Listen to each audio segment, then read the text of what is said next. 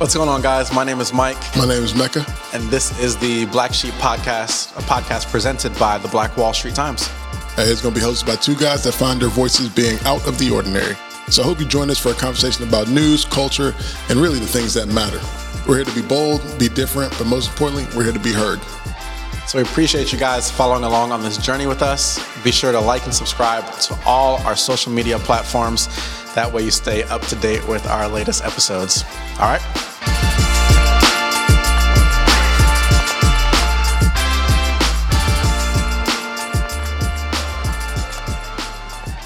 Hey guys, welcome to another episode of the Black Sheep Pod, featuring your hosts, Mecca and Mike. Today we're going to take a second and get you guys introduced to who we are, how we got here, and where we're going. Let's start off, Mike. Tell me about yourself. So a little bit about me, and I feel like this is kind of like an episode 1.5 or even like a episode 0.5. We should have introduced ourselves first, but it is what it is. We're here now. So a little bit about me. I grew up in New Jersey. I'm an East Coast boy. Grew up in Jersey / Maryland. So my mother and father had me when they were in like early 20s, I believe like around 21, 22-ish, if I could do the math correctly. They were not married. I was the only child between the two. And my mother lived in Jersey. My father, for a period, lived in Virginia, like Northern Virginia, Maryland area.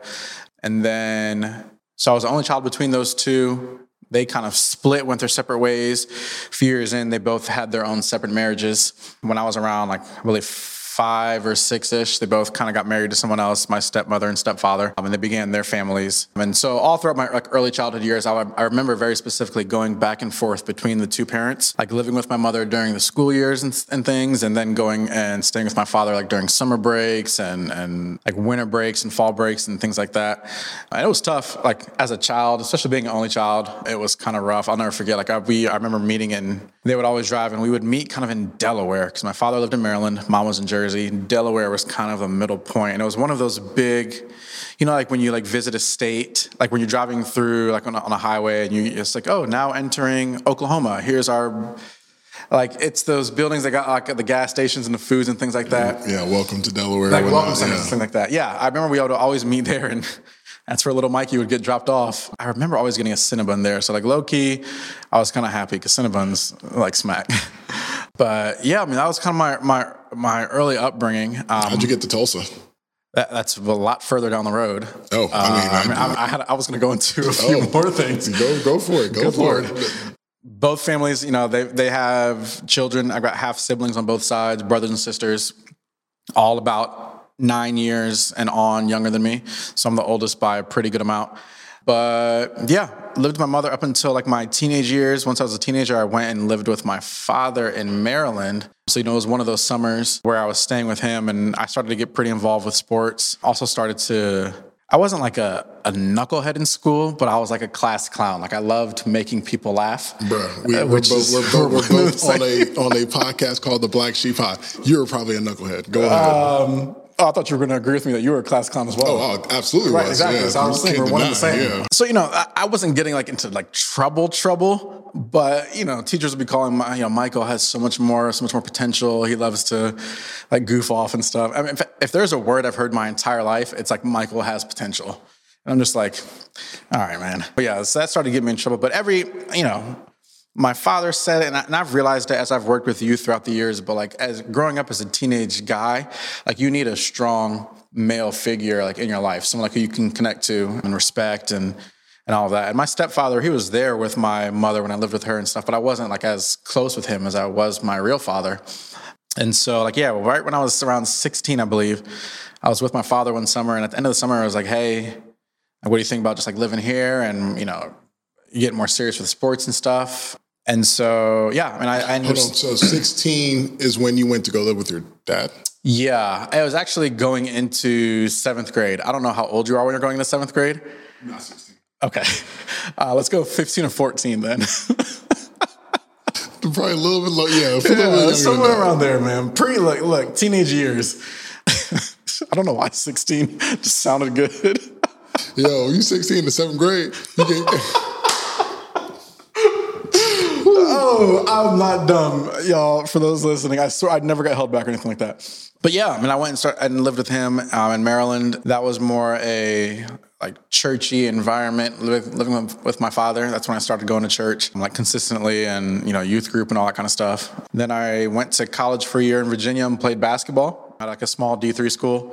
I was going to ask what your sports of choice were. Back then, sports of choice were basketball. Oh, just basketball. Yeah, I mean, that's literally all I played. I mean, everyone, if you know me now, I play any sport under the sun. But yeah, I mean, high school years and stuff. Back then, times are different because now it's you want to play 2 or 3 sports to kind of, not so much get noticed, but be real well-rounded. But back then it was you're focusing on one sport all year round. There's AAU. When you're not in season, summer ball is just as important. So yeah, basketball was my sport. And I went to college for a year and played. That's when I was a knucklehead.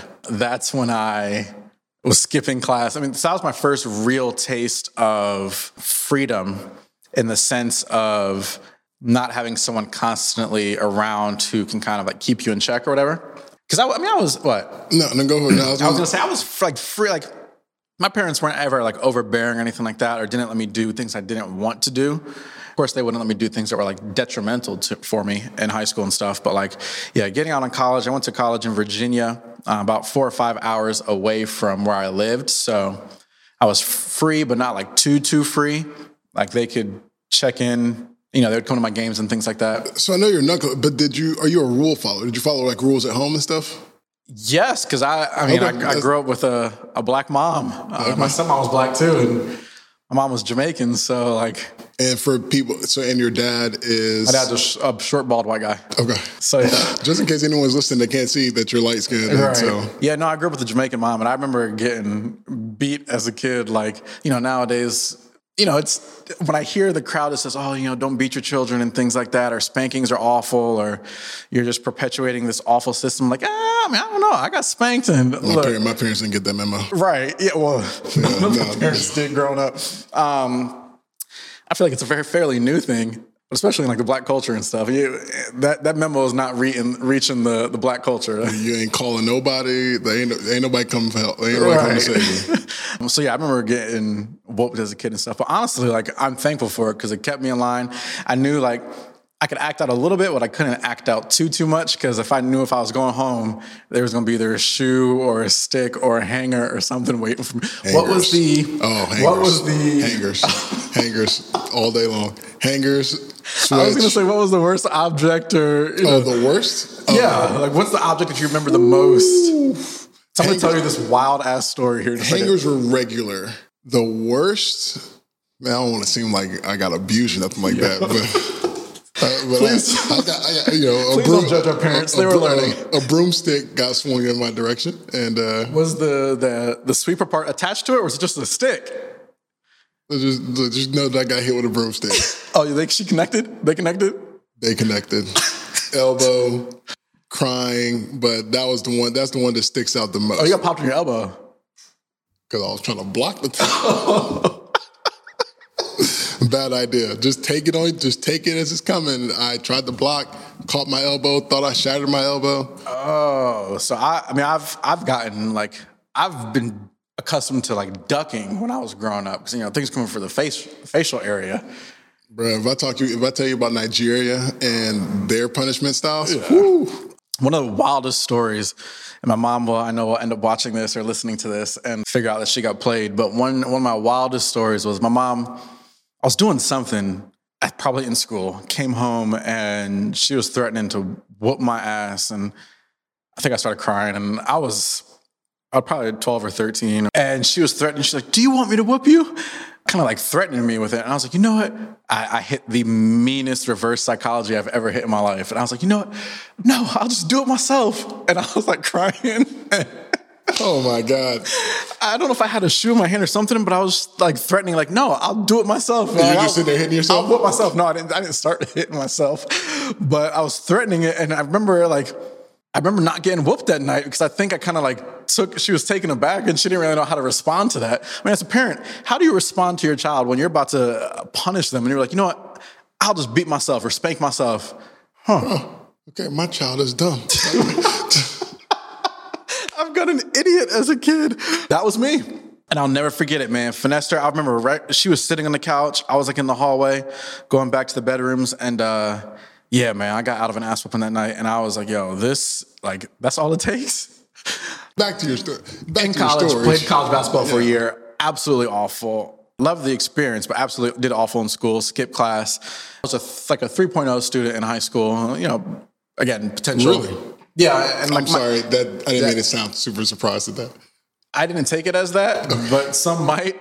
And yeah, 3.0, like at a pretty prestigious prep school, like my senior year.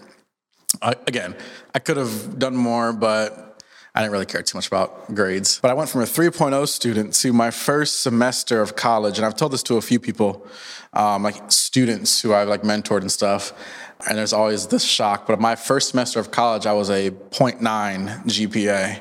0.9 at a school where there's like an honor code, so you can like go sign in, take your test, go take your test wherever you want. I would cheat on test, like have my textbooks open with taking the test right there and stuff, and I still ended up with a 0.9 GPA. And I am not condoning cheating or anything like that. I want to be very clear. I was so awful. similar. But that's how dumb I was and how misfocused my priorities were. I wouldn't say dumb, just lazy. Lazy and just priorities weren't in the right place when I was 18, 19 years old in college. So yeah, literally only did that for 1 year. And then I knew I needed, I couldn't keep doing that because I was like $20,000 or $25,000 that I just blew down the drain for a year of college for nothing. And I was like, I can't keep doing this. So I had some friends who were pastors out here in Tulsa, and I had some friends who were had already gone through a ministry program here in Tulsa, but I had some friends from Maryland who were also going. And I was like, you know what, that's probably would be best for me. Me and my family agreed.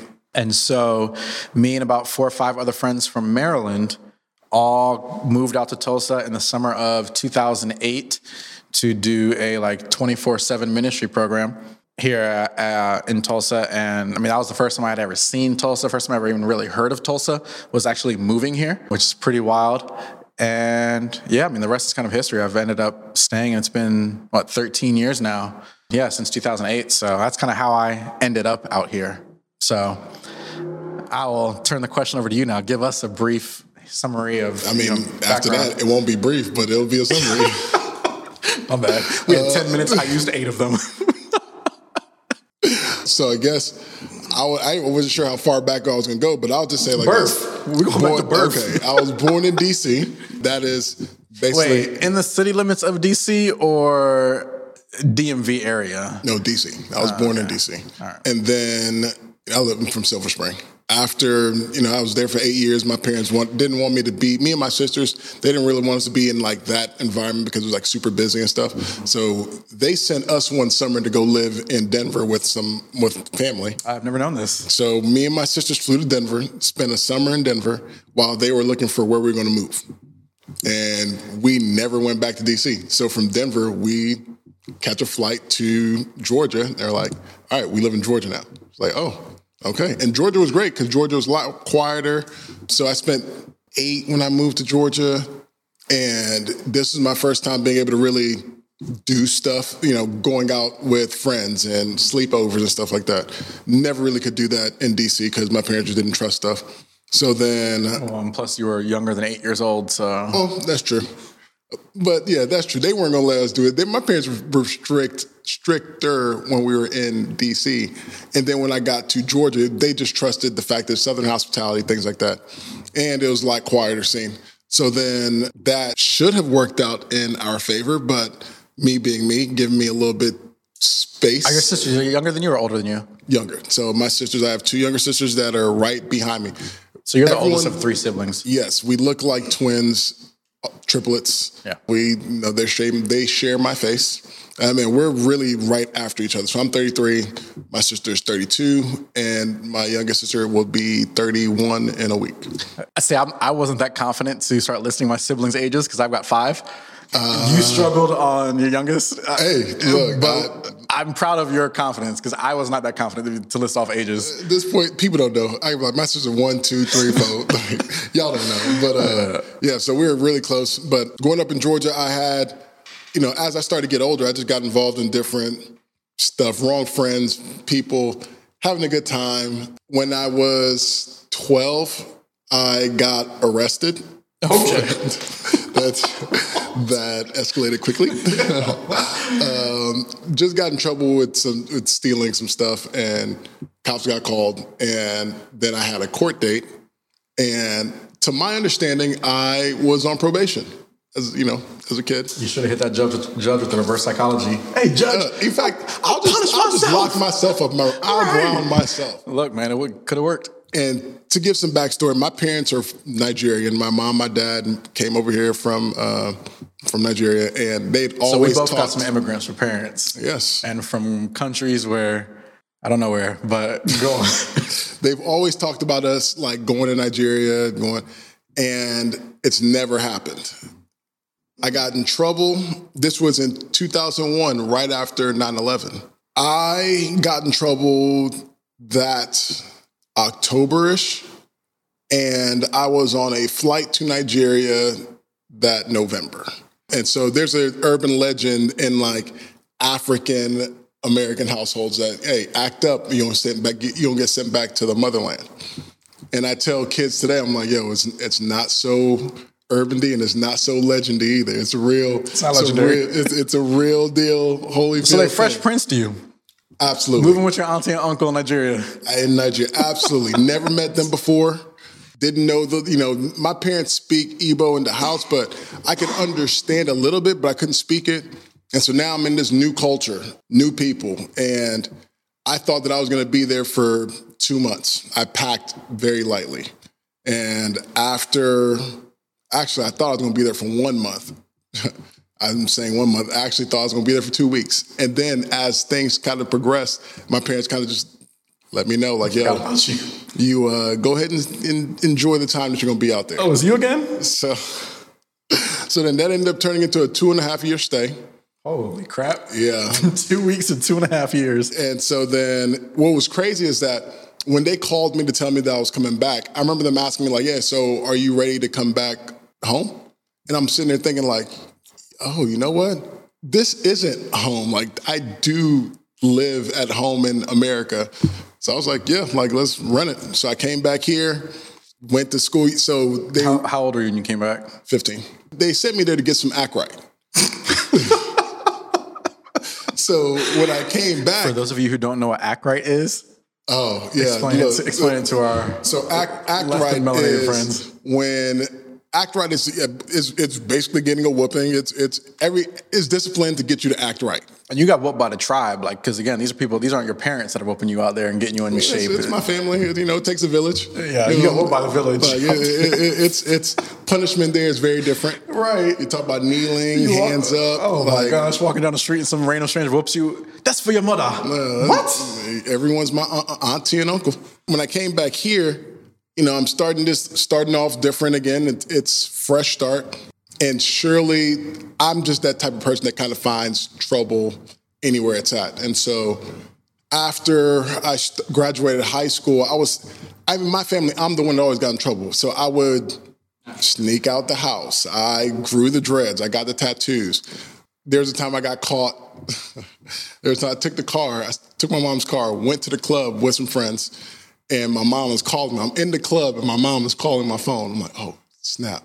So, hey, guys, I got to go. Like, if y'all trying to stay, y'all stay. I got to go. Drive all the way back home. It's like, what am I going to do? So I end up take off the fresh clothes. I'm in my wife beater. I take my pants off, so I'm in my drawers, and I walk in with just my socks. And she's like, where are you at? And I was like, man, I woke up. I had a headache. I had to go to Walmart, get some medicine. I had this empty Walmart sack. I'm like, please don't let her check this bag. Like, and you're in your drawers. I was like, hey, I just went across the street, like, hey, she bought it. Oh my gosh, our parents, man, when they look back and. Mom, if you're listening to this, I'm sorry that I lied to you then. I've snuck out once still again, we're two peas in a pod, but we're also different because I snuck out once and that was just to meet a girl. And I was like, I'll never do this again. That was the most anxious 30 minutes of my entire life. Oh, I pushed past that anxiety a long time ago. Yeah, not me. Look, I'm brazen. I'm there sweating the entire time. I'm like, you know what? I'm never doing this again. So, yeah, snuck out once. And it was never again for me. No, I was brazen. Out the window, out the back, out the front, calling my sisters like, hey, can you turn the alarm off? I did do the tattoo without their permission, and that was actually my first year of college, and that got me in trouble. Man, all of it. So then I ended up graduating, same thing, very similar to you, graduated with 3.0. Oh, really? Yeah. Hey, chill out. 3.0 GPA. Was at a community college in Georgia and was like applying to different schools, and I really was going to play football. That's what I really wanted to do. And I applied to 7 different schools, and one of them being Oral Roberts University because my parents wanted me to. Not me. Because Oral Roberts did not have a football team. Because Oral Roberts was in the middle of nowhere.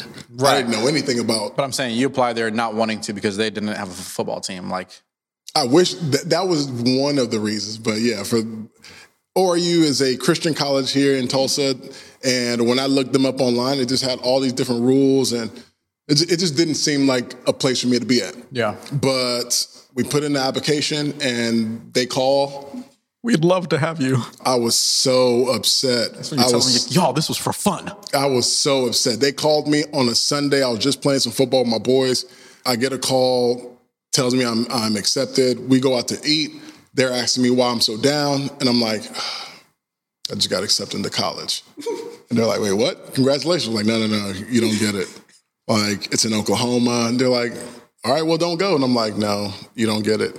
There's no way that I'm going to be able to tell my parents that I got accepted into this college that they wanted me to go to, and they not make me try a semester. Oh, you should have lied. That's one thing I was doing. I was a little bit of a white liar when I was. You know where I did lie on? I lied on my application, and they still accepted me. Like, yeah, because I know the application, and I know your upbringing. Man, so the next week, so very similar to like when I left for Nigeria, I got in trouble. Very soon on a plane to Nigeria, I got this call, and the next week my parents drove me out here, and I started I started school at Oral Roberts and failed a lot of classes, racked up a lot of expensive Fs. It's very similar to you. Look at us now. Look at us. Look, hey, anything is possible. I transferred from ORU to a community college here where I racked up some cheaper Fs. It was just not school. It was just not a thing for me. But during the time that I was at ORU, I ended up meeting a guy who knew a coach for a semi-pro team out here for football. And he, I told him that I'd been wanting to play. So he gave me a number. I called, I tried out, made this team. And this for me was my thing that I was going to use to kind of make my parents and my sisters proud, because school was not that for me. So when they would call and ask me about school, I'd lie. But now when I had football, I had I puffed my chest out because it was like, oh, I'm doing something. So first year, won a championship, and the next year was trying to do the same thing. And unfortunately, I made a tackle in the game, and I broke my neck in a football game and was paralyzed from my chest down. So for those of you who are listening that cannot see me, I can see you. Well, they're listening. For the audio version. Oh, my God. So for those of you guys who are wondering, wait, why can't I see through this radio? I am a quadriplegic, and I use an electric wheelchair. That happened in 2009, hardest time of my life. But the next year over is whenever I started volunteering at that church that you were at. And then that's where we met. You were the first person ever in my life who either had a disability or a special need or anything like that, like in close proximity to me, like once we became friends.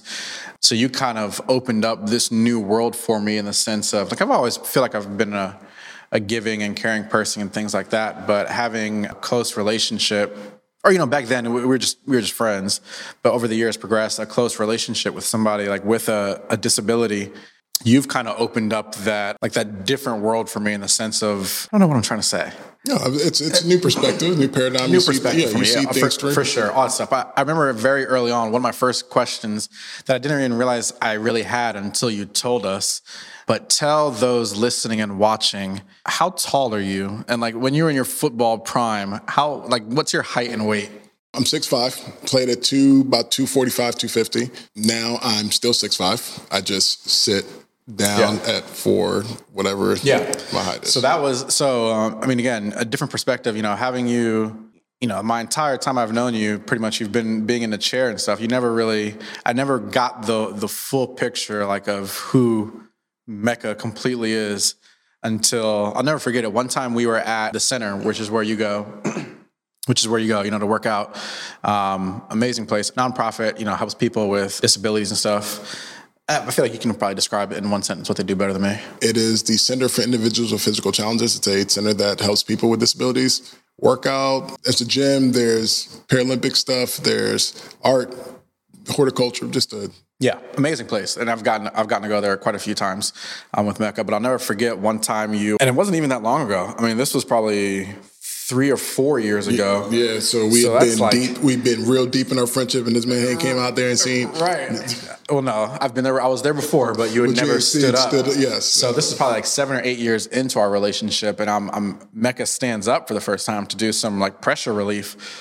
And I just remember him standing up in this thing, and I'm sitting here looking up like this, like wait a second, I didn't know you were this tall, my guy. Yeah, I'm really 6'5". I was like, oh, damn. Then you add that with the mask that I walk around, bruh. I'm energy now. I'm energy just a massive individual. Think about me on the dance floor. I thought you said mask. You walk around with a mask.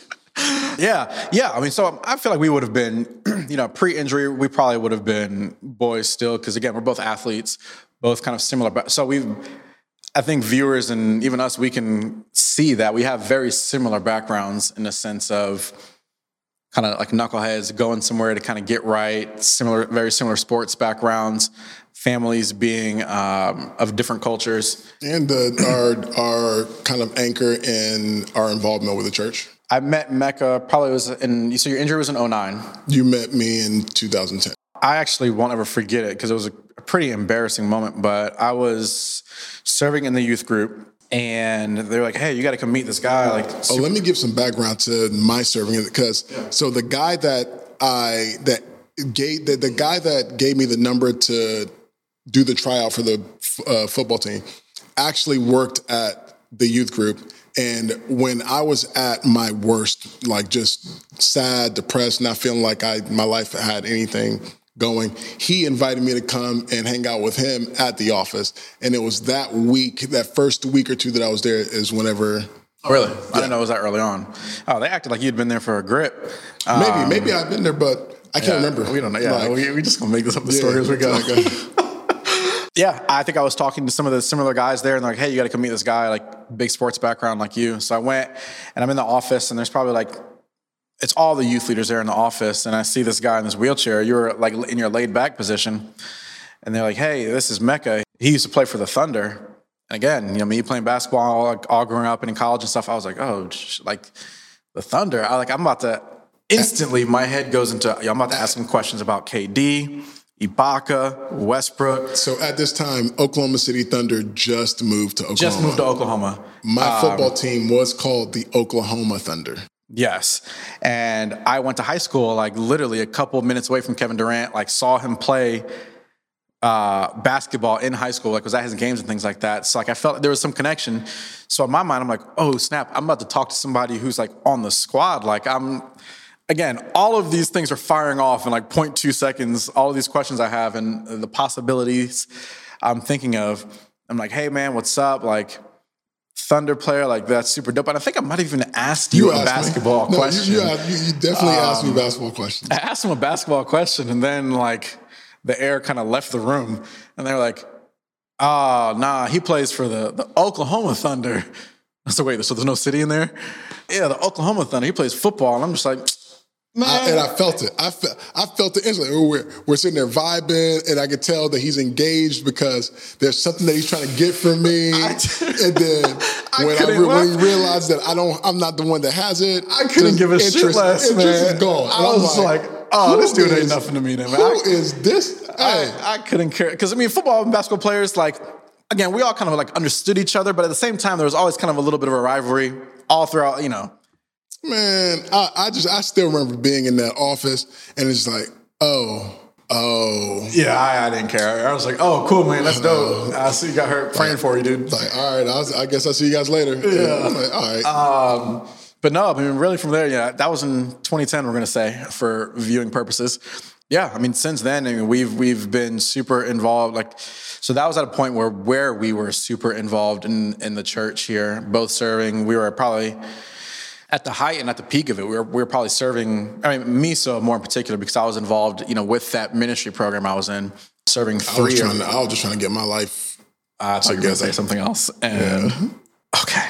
I thought you were going to say you were trying to get some girls or something like that. I was trying to get girls at the same time too, but at the same time, trying to get my life together. But speaking of that, I feel like this is pretty relevant in the sense of like, I'm nervous. So that moment is when we first met, but that's not when we became friends.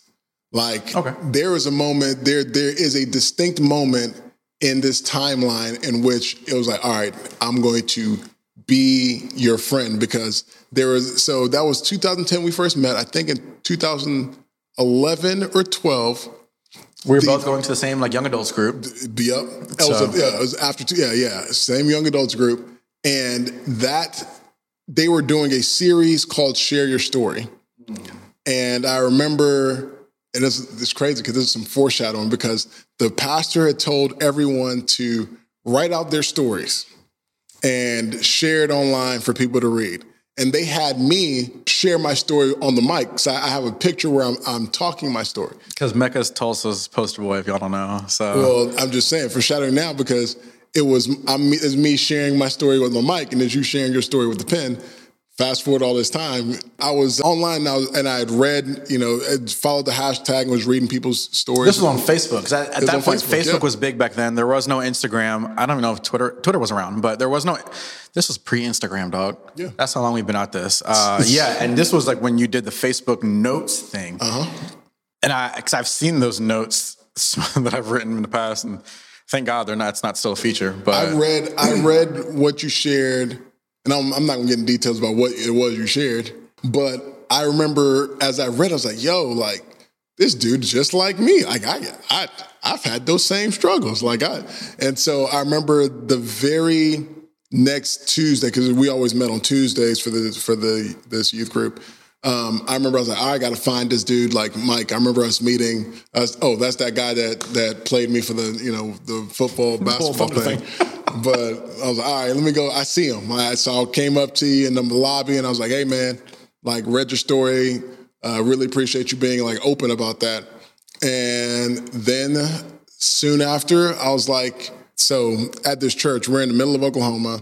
I'm from Georgia. Again, there's some things culture-wise, there just wasn't a lot of people that understood things that I laughed to, that, things that I've found interesting, from sports to hip hop. Urban background, stuff like that. And so I remember wanting to put, there were a couple of guys that I felt like, get me.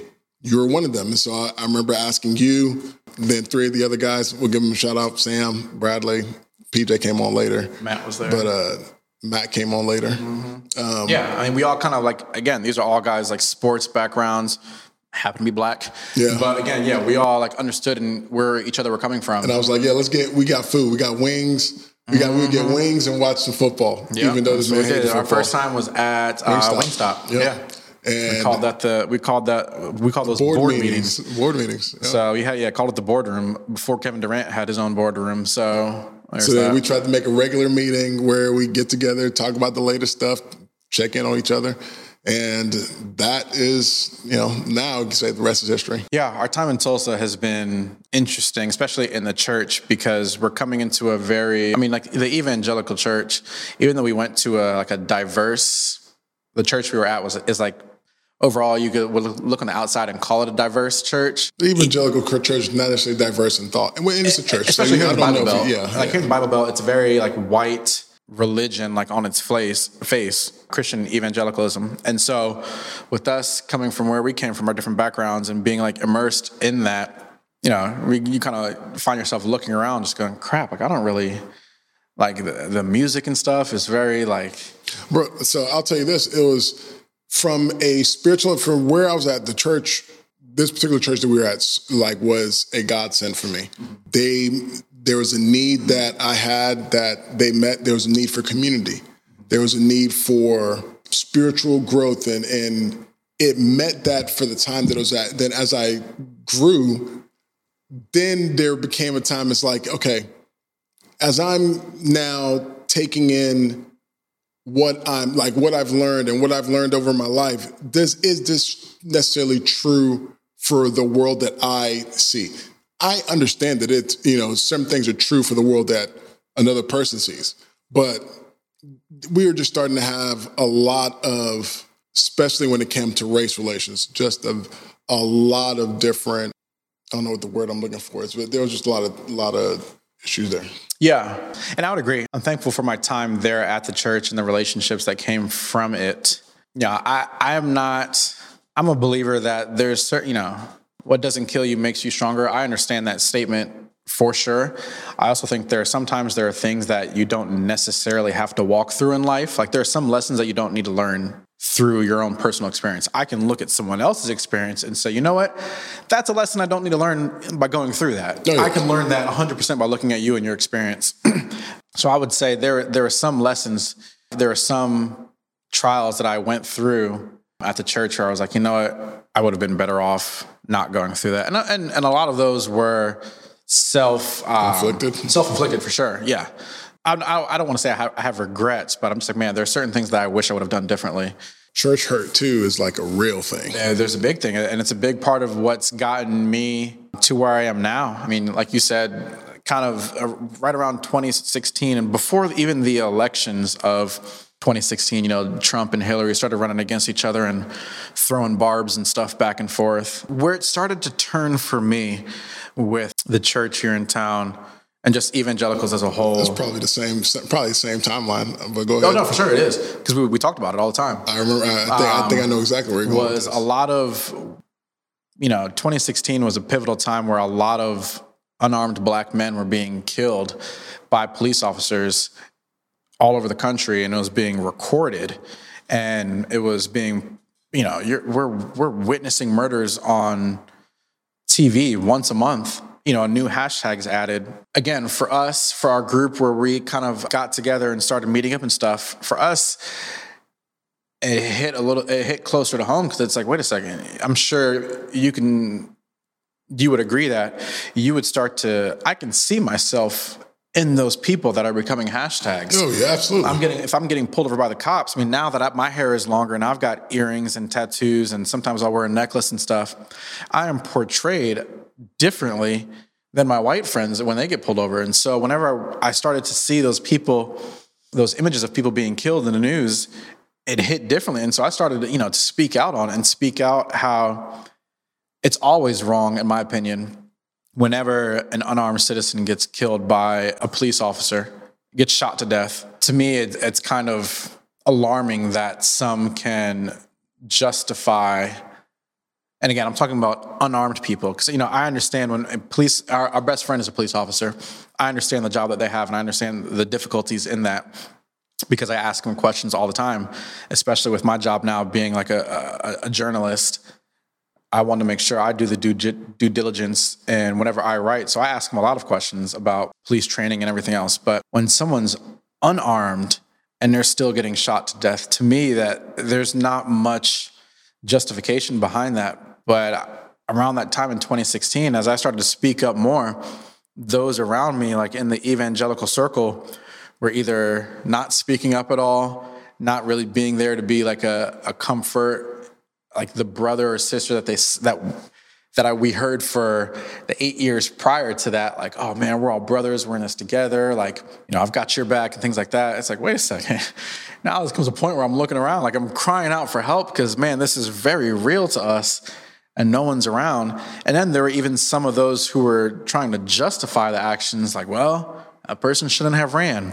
Well, they shouldn't have talked back or this and that. And I'm just like, the things just started to get a lot more illuminated around that time. And so that's when I started to really pull back more and more to where it was like, okay, I've got to keep in mind, like, and it was a life lesson. It's very important to take inventory of those who always say, man, I'm for, like the people who are for you. When push comes to shove, I feel like you'll see in life a lot of people who say that I'm for you, this and that, won't be there like in your toughest times? I don't think it's that there's a lot of things. I'll say like this, 2016, that summer was the most tense summer I've experienced up until 2020. And because it was the shootings of Alton Sterling, Philando Castile, like that was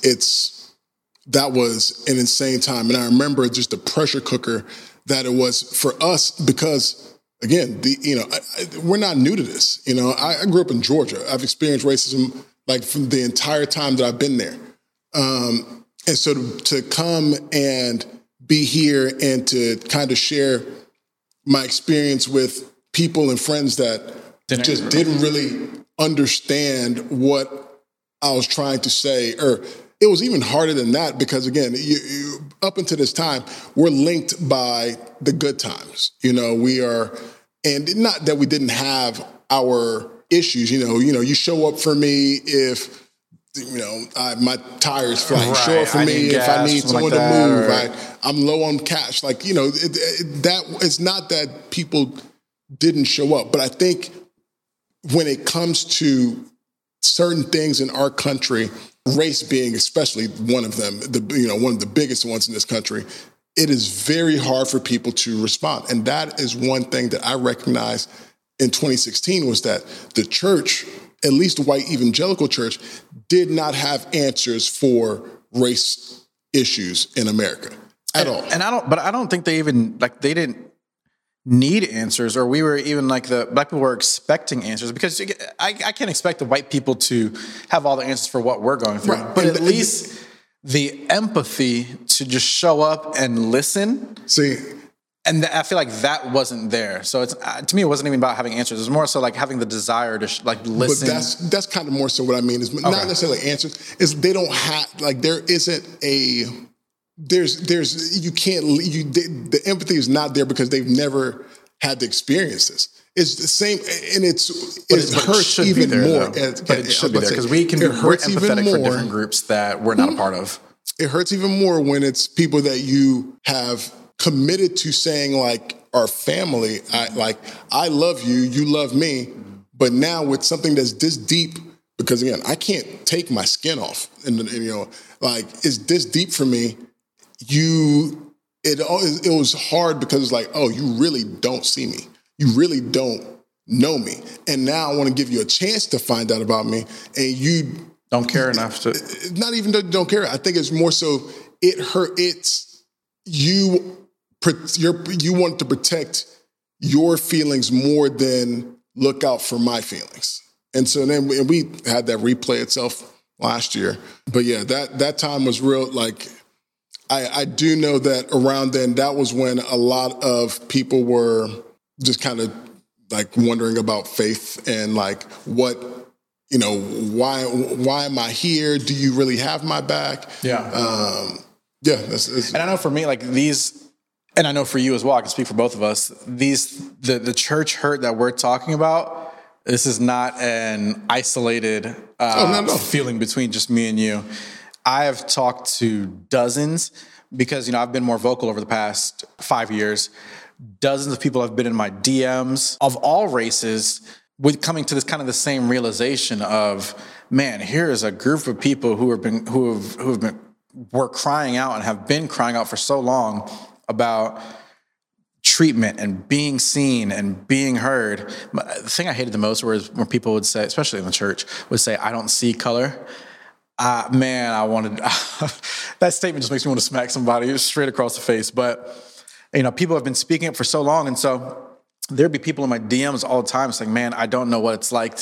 And I'm a white person, or I'm Asian, I'm a female, I'm this, I'm that. I'm not the particular group of people that you're speaking up about, but I want to help or help me understand, help me know what y'all are going through. How can I be an ally?" We've had dozens of people hit us up about that. So it's not like I feel like there was a mass exodus from the evangelical church around that time of people who were like, you know what, y'all aren't really getting it. No, absolutely. There's an article that I pulled up that was why are black people leaving white evangelical churches? Did I write that one?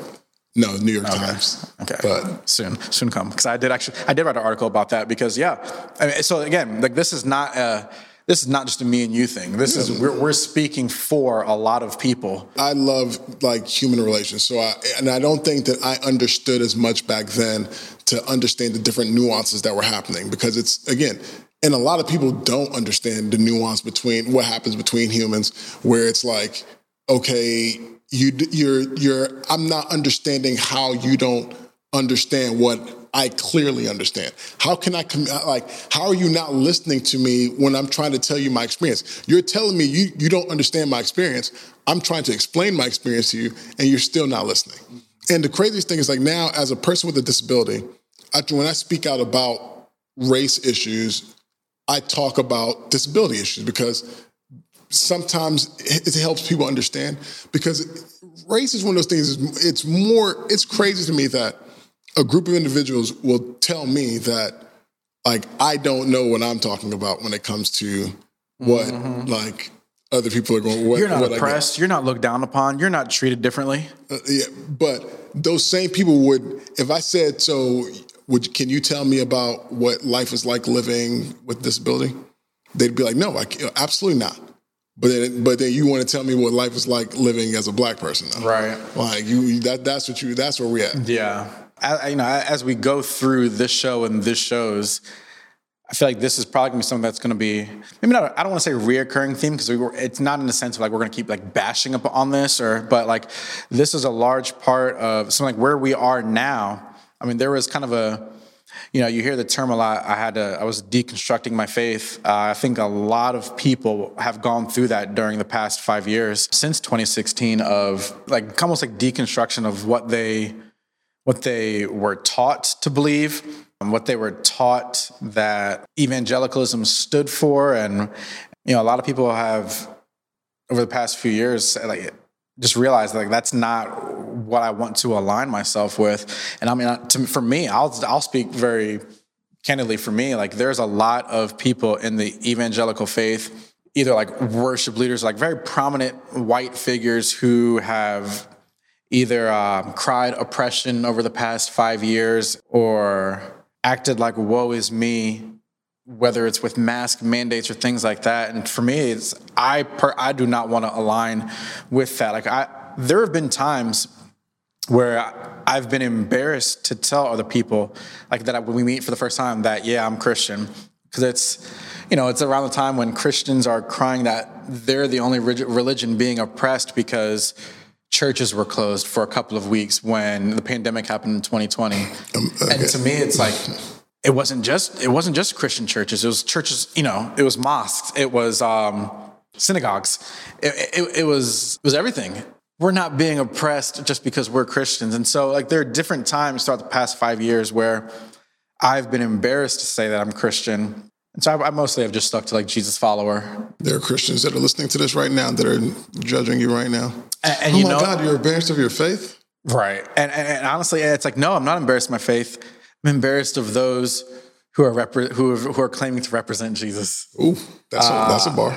I'm just being completely honest, and I know I don't always get it right, and I feel like I've always tried to be open for correction and things, but yeah, there's just certain times over the past 5 years where I know I've had to kind of deconstruct and reconstruct. So, I mean, yeah, you building. Yeah, I mean, yeah, I'm in the reconstruction process, but I know I'm not isolated in that. I feel like that's a term you hear a lot if you ever have very open, candid conversations with other people in religion. I feel like that's a term that you hear thrown out a lot, and I think a lot of people are going through that same thing that we've. And I don't think it's wrong, because the thing is this: if you're born, your parents kind of feed you what they feed you. If you still think the same way as like from when you were 5, and you're 35 now, like it's a problem.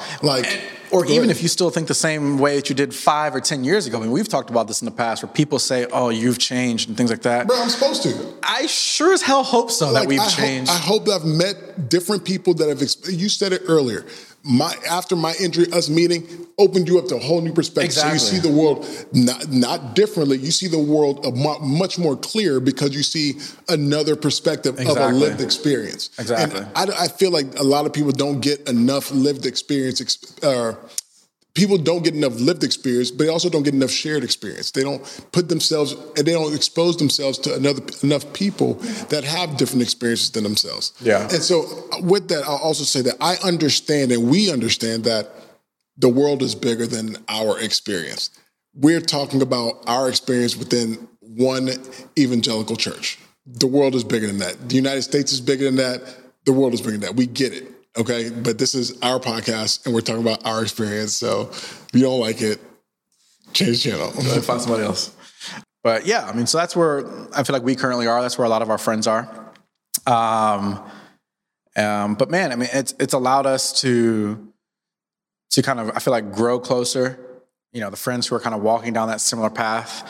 I feel like my relationships with those people have gotten stronger because it's a lot more candid and deep conversations talking about like church hurt. It's a big thing. And even people who aren't even involved in a church. I mean, we've been a part of programs together here where people wouldn't call themselves religious or don't want anything to do with church as a whole.